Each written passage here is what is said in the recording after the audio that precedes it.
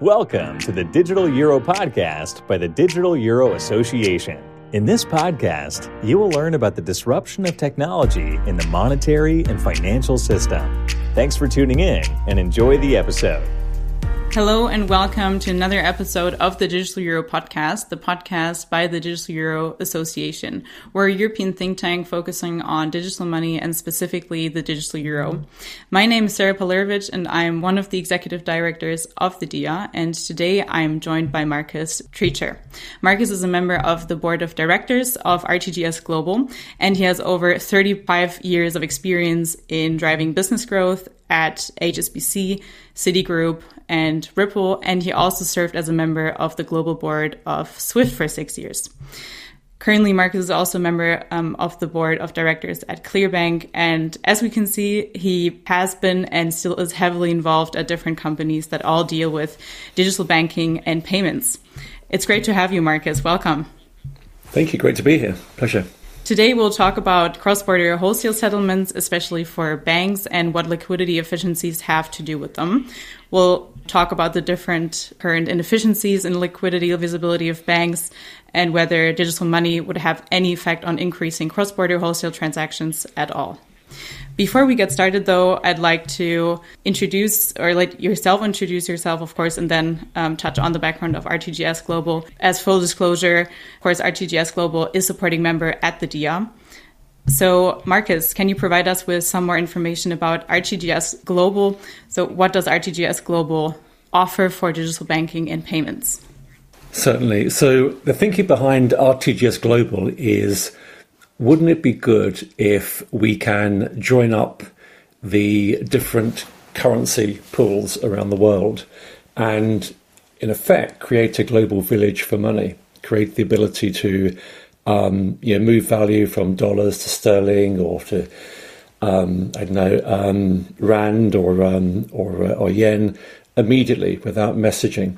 So RTGS Global, the whole idea behind the company, the name, is about globalizing RTGS, which is real-time gross settlement. And, you hear RTGS, the term mentioned a lot in terms of domestic clearing. Most countries now have a real-time gross settlement system so that money moves immediately within the same country. So if I'm in London and I'm buying a coffee, I wave my Apple phone and it's about £3 now. But anyway, the coffee cost is moved directly, immediately. When I think about it, I get my coffee and life is good. And we were thinking, wouldn't it be really impactful if we can create the same experience for moving value between countries, which is the idea of linking together these flows. So that's what RTGS Global does. So we work with banks, we work with financial market infrastructures, clearing schemes and networks, and we're all about connecting these different islands of money directly together. So you create almost like an internet effect for moving money. And one of the benefits we have with that model is we can also be super good at creating visibility over pools of money, i.e. liquidity around the world. And we will touch on how this is currently done with the messaging that you just mentioned as well, and then go back and see where those inefficiencies can be removed by using this type of messaging instead. So then what's your role at RTGS Global? Well, I'm what's called an investor director. So I'm on the board of RTGS Global, and I represent the owners and the investor group in the company. I work very closely with the CEO, Dave Sissons, and team, and we work together to develop the network and build the company. We're quite young. We're growing very quickly. And, we've got a lovely opportunity to make a really big impact in the next 3-4 years. That's great to hear. And as we know, so moving money around the globe doesn't necessarily need to have anything to do with digital money, which is what we at the DIA talk about all day long. basically. So if you could just, touch on how that is fitting into the picture at RTGS Global, or how it possibly also doesn't.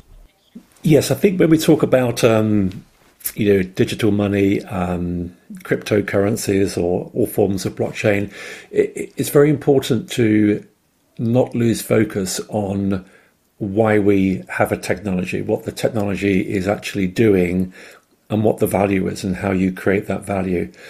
And in many cases, new technology, it can be guilty of being a solution looking for a problem. So with the work that we have done at RTGS Global, we started with the problem and worked back from there. And we actually arrived at a digital solution, a DLT mindset solution for that problem. But we feel very good that we started with the problem and to start with, hey, we've got a Bitcoin, what can we use that Bitcoin to do? So if we look at the model that we have developed, we examined how value moves in the old world, where you have dead currencies, balances on bank accounts, central banks linked to commercial banks in one country, balances in another country, and then you have the task of coordinating the movement of that money so that value moves between a buyer and a seller cross-border. This is purely about cross-border. So the messaging method, which has been used for a long, long time, hundreds of years before even computing and automation was available in the mid-70s, it assumes that a bank in one country can't know completely what's going on with a bank in a foreign country. It has to keep messaging. How much have I got in my account? How much do I have free to move? Please could I buy some dollars off you and sterling to sell to you? Where is it settled? Can I make a payment? So these messaging back and forth is the way that banks have communicated with each other and moved money for a very long time. So the problem with that is that with messaging, you're never quite certain that you've got exactly what you need, where you need it, and you're never quite certain that the counterparty is going to follow through with the instruction. You've asked someone to do something.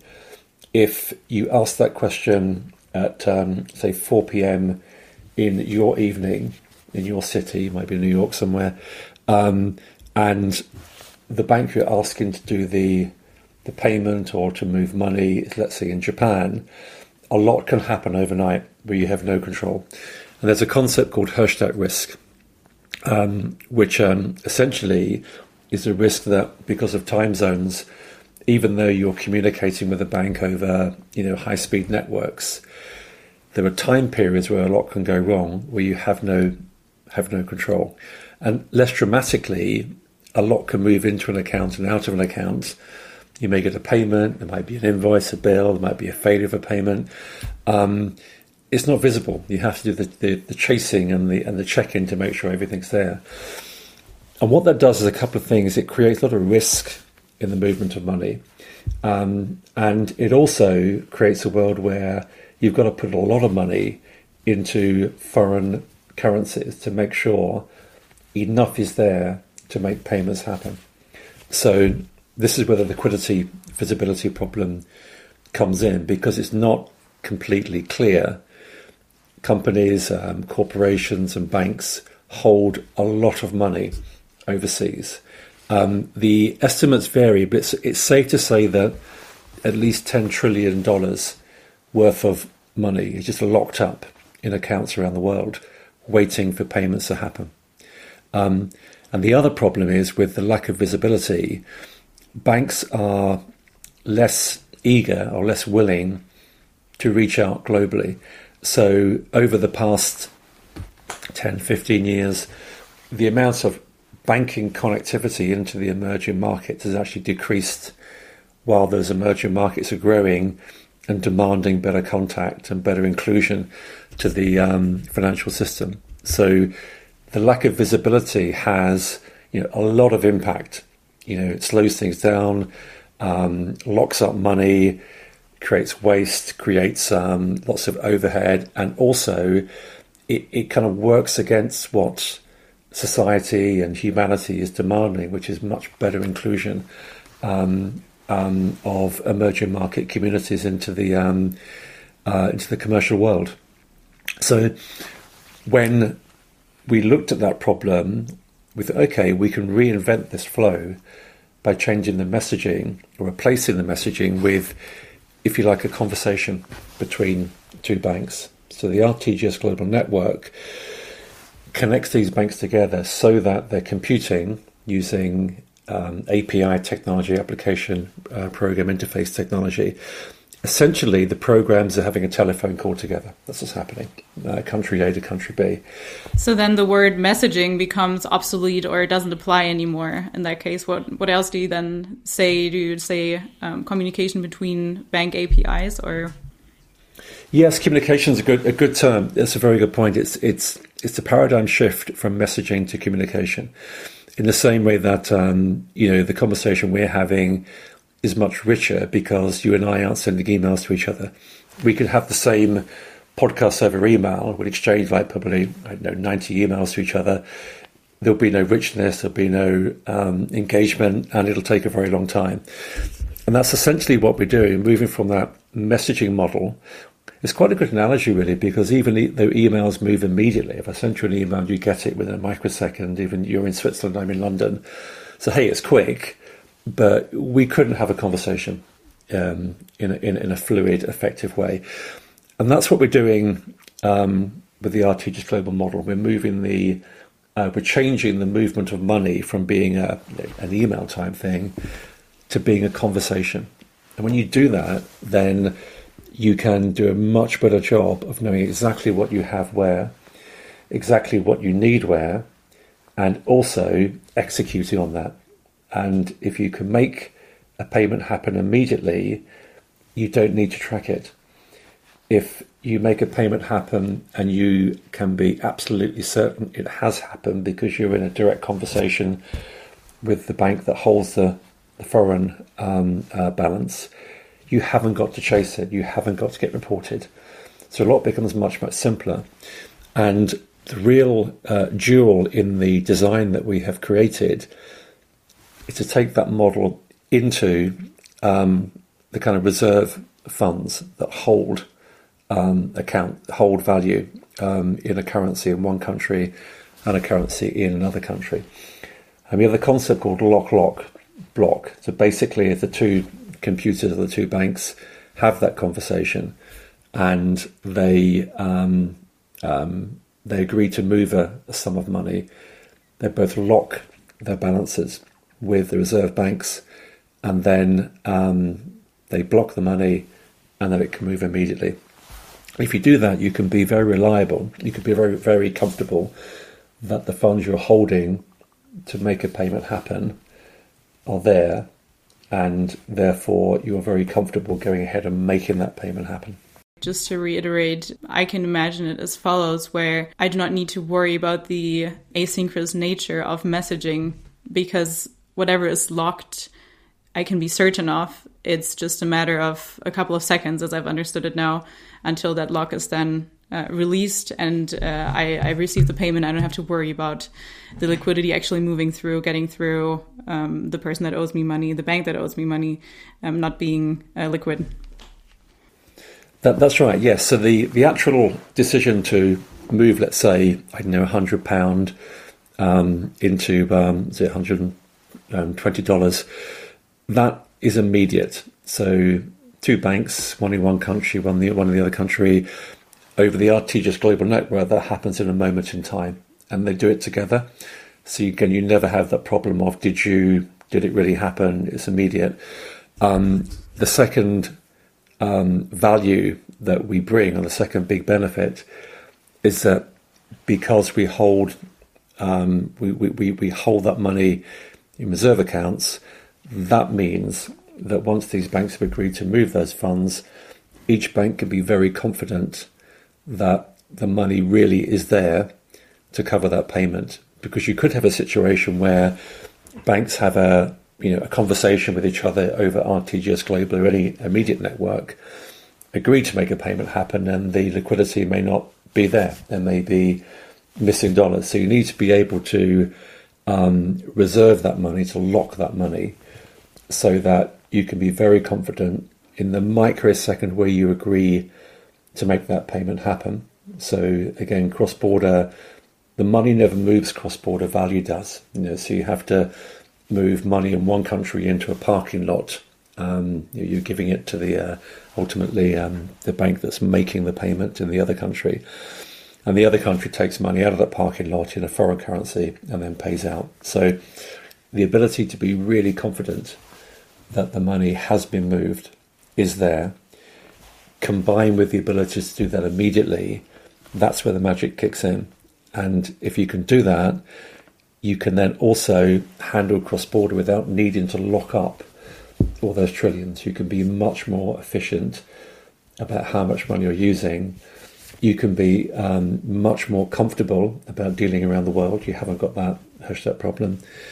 And also you can be much more bold about reaching out into the emerging markets for a payment, which is, again, to me, that's the ultimate prize. So liquidity visibility has a different importance in different countries. Exactly. As you move away from the developed world, the impact of how things happen today becomes much more acute. And you can look back in time over many innovations, and often, when you have a technology or a method that gets replaced, what happens is that there's a core of people or companies that actually do quite well, and life goes on and they manage around things. There are other groups which really have paid, and you find that those groups or those communities are the first to embrace change, that then flows back to the less affected group. So in banking, the OECD world, Western Europe, Japan, North America, pretty well served with the flows of money. You have the core currencies, the dollar, the euro, the pound, the yen. You have very, very smart banking community. They manage through those problems. They manage through. As you get further away from those emerged currency blocks, things become much tougher. So the model we have, as well as being massively impactful in the traditional developed world for moving and exchanging value, it has a really big impact on building inclusion, building in the emerging world. And if you look at where demographics are moving, the emerging world is where tomorrow's GDP, economic powerhouses, big populations will be. So, if we want to think about the future, they are the communities we need to be helping, designing for. So you create a world that works for people in the mid-21st century, and we don't persist in a world that is kind of okay now but becomes even more difficult and problematic as humanity is working to regress.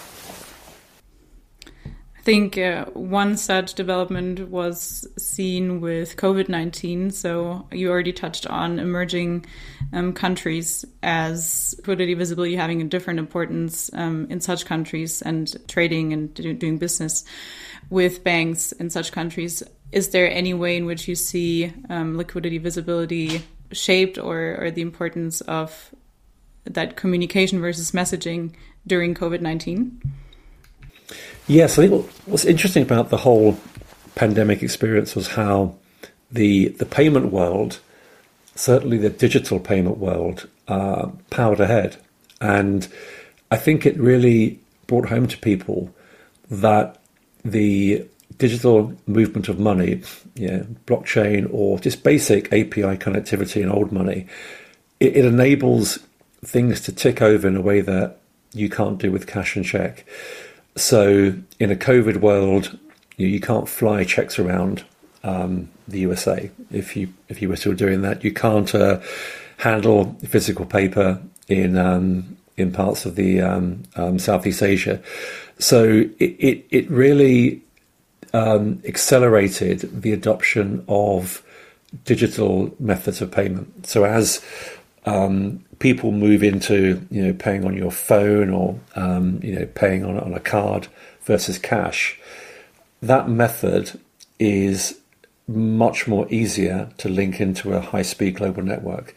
As if you're taking the endpoints and you're moving them onto a digital footing, which is, ideal for moving money cross-border immediately. So just dig a little bit into that. If the receiver lives in a country which is very cash-centric, even an immediate cross-border payment, let's say remittance for your parents in a big Indonesia, for example, or Philippines, even an immediate transaction that gets funds into an account in a microsecond with the great value add that we're building with our TGS Global, you've lost it because you've then got to have someone go to a payment kiosk. You've got to get a ticket issued, passport checked, cash given over, risk of fraud, risk of all kinds of problems, risk of loss, theft. That whole value just goes for a toss because you haven't got the end of the chain digitized. So I think COVID-19 really helped accelerate that. And it also helped people get comfortable, as we're doing here, with working remotely, trading remotely. And actually, in the UK, as London's really bounced back wonderfully from the pandemic, which is great to see. So I'm in London most days. It's busy, it's crowded, it's fantastic. And, startups in London have always been international. They're even more so now. And, people get it. Okay, I can start a business, I can reach out globally, I can sell online, I can find communities, and I can get paid immediately, and I can pay immediately. And my handling of money becomes really efficient. If you're a small company, you haven't got a lot of spare working capital, you don't want that degraded by difficult banking flows. You don't want to get paid in a week's time. You want to get paid right now for the moment. You want to be able to offer flexible credit so you can sell more. And companies are kind of thinking that way because the networks and the money system that they run over, I think partly through COVID accelerating into that digital world, but also partly through the kind of work that we're doing, it makes that connectivity possible. So that was touching quite a lot on the retail side of things, right? How we as end consumers have changed our behavior also because of the germs that can be transmitted via actual cash transfers or checks, as you've raised as well. Is there any way in which you've seen banks or wholesale settlements change because of COVID, possibly through the demand or adaptation of retail consumers being more comfortable with it, so more settlements moving through networks, or was that not really the case, that COVID-19 changed much when it comes to wholesale settlements? I think it did. It did because it accelerated the shift to digital among the consumer world, among the the high street, as they say, or the logical high street. It then it prompted central banks and financial market infrastructures to think harder and more urgently about developing much better networks and much better flows of money. And we have the financial stability board's drive under the G20 to really cut down friction across border. If you look at that body of work, a lot of it revolves around digital money. A lot of it revolves around exploring CBDCs, stable coins, interconnecting ledgers together, which is kind of like the sweet spot of our TGS Global. And I think a lot of that re-energizing of the push to lift money movement cross border, that whole drive, I think you can link that back to communities moving on to digital away from cash through COVID, partly because, as you say, cash is physical, it's touching, it's an infection driver, which you really want to reduce. But also the fact that I think people are much more comfortable now being remote. And it's not just about not going to work in the morning, it's about working with people that aren't next to you. being comfortable that you're selling and you're marketing, you're trading and you're interacting with people all over the world. And I think those kind of twin effects of COVID, it just puts more pressure on the infrastructure to do something about what we have today and really transform it to the kind of network and the kind of experience that really you want people to have as they are interacting better and more widely. So then what comes to mind is the question, why are retail consumers then still using the messaging system? And why don't we have a communication channel instead? Is that harder to set up in terms of the transaction throughput, or is there some other explanation for it? Yeah, I think it boils down to inertia.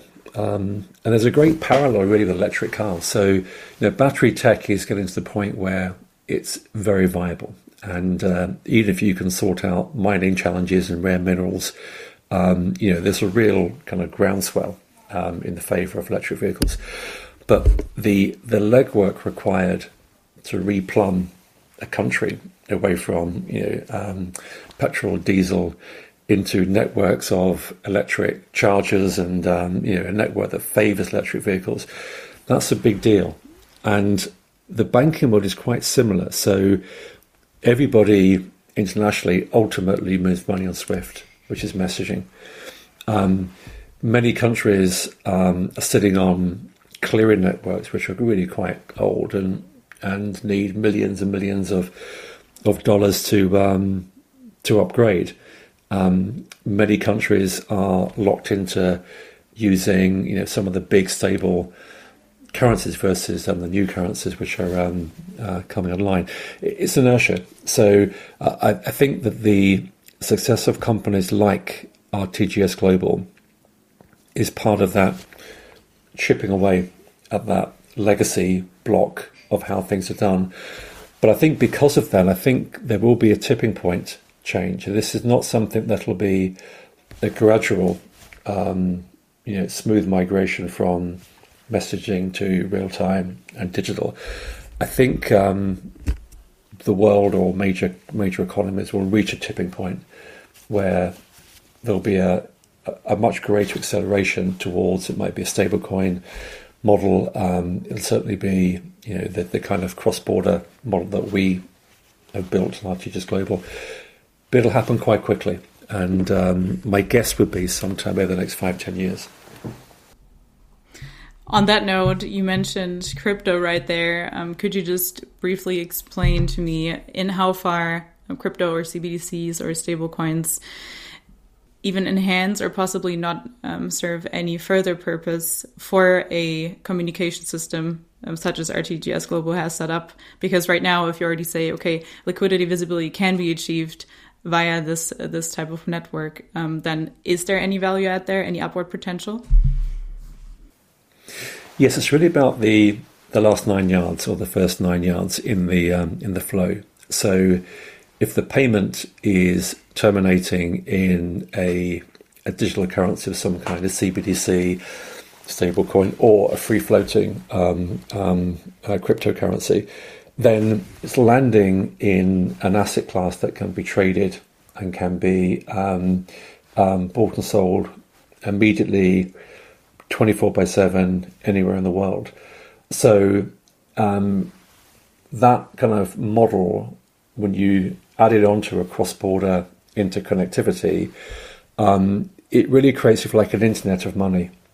So there's no stage in the entire flow of value and the holding of value between the buyer, the seller, the sender, the receiver, the investor, the investee. There's no point at which you go into old money, in which you're down for the night, in which you can't quite execute something. So what it does is it's the last, if you like, removal of friction from holding and moving value. And that's a big deal. That's really important, because if we move to a world where value really is friction-free, then a lot of innovation can happen in how we interact with each other how we get paid. We get paid by the month. Why does that happen? Well, because years ago that was the only way that companies could feasibly pay their workforce. It's a legacy thing. We do it by habit today. You mentioned COVID-19. A lot of what we did, like going to work and sitting next to each other at our desks, not talking to each other, working all day, and then coming home in a crowded train, it's habit. Societies could have lived and worked from home 20 years ago. So I think breaking out of those old models, once you have a frictionless way of moving and holding money worldwide, then many things that we just accept today because we don't think about why they're daft actually could start to be rethought. It's very, very similar to how you pick up a Samsung or an iPhone or any smartphone, and you scroll around the myriad of apps on that phone doing everything for you. None of that was possible until the internet was commercialized. Until it was brought online and pushed out in around 2000. That unlocked a whole universe of propositions and services and products, from the Strava app all the way through to the online tube map of London, which people didn't think about beforehand. And I think probably less dramatically, but probably more importantly, solving for the movement of money in a similar way, and the holding of money in a similar way, unlocks a second wave of creativity to create a whole new way of doing things, which will make our lives much more trouble-free, lower stress, and opportunity rich than you have today. Never thought about this. Why are we getting paid once a month versus on a daily basis? I'm guessing this will also then have implications such as overwork being paid immediately, or being paid more attention to, quite literally, and paid to, for example. Very, very interesting impulse here. That was my last question for you for today. At least we hope, of course, to welcome you soon again on our podcast. How can people reach out to you, Marcus, if they have any questions or want to connect with you? Yes, certainly. Find me at marcus.treacher@rtgsglobal.com, and I'm also on LinkedIn, and you can follow me on Twitter. And look, I love to engage with folks who are interested, and this is really about a community. It's really about believing there can be better models, better ways of doing things. So, hey, love to chat further, and thank you very much for listening to me and chatting to me today. It's been super. Thank you. Thank you, Marcus. I certainly learned a lot. I hope the same is true for everyone in the audience or listening.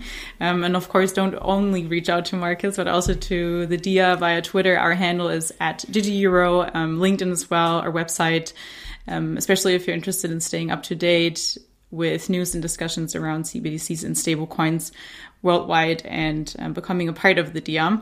Marcus already said it as well. It's all about community, and this is certainly what the DIA is all about as well.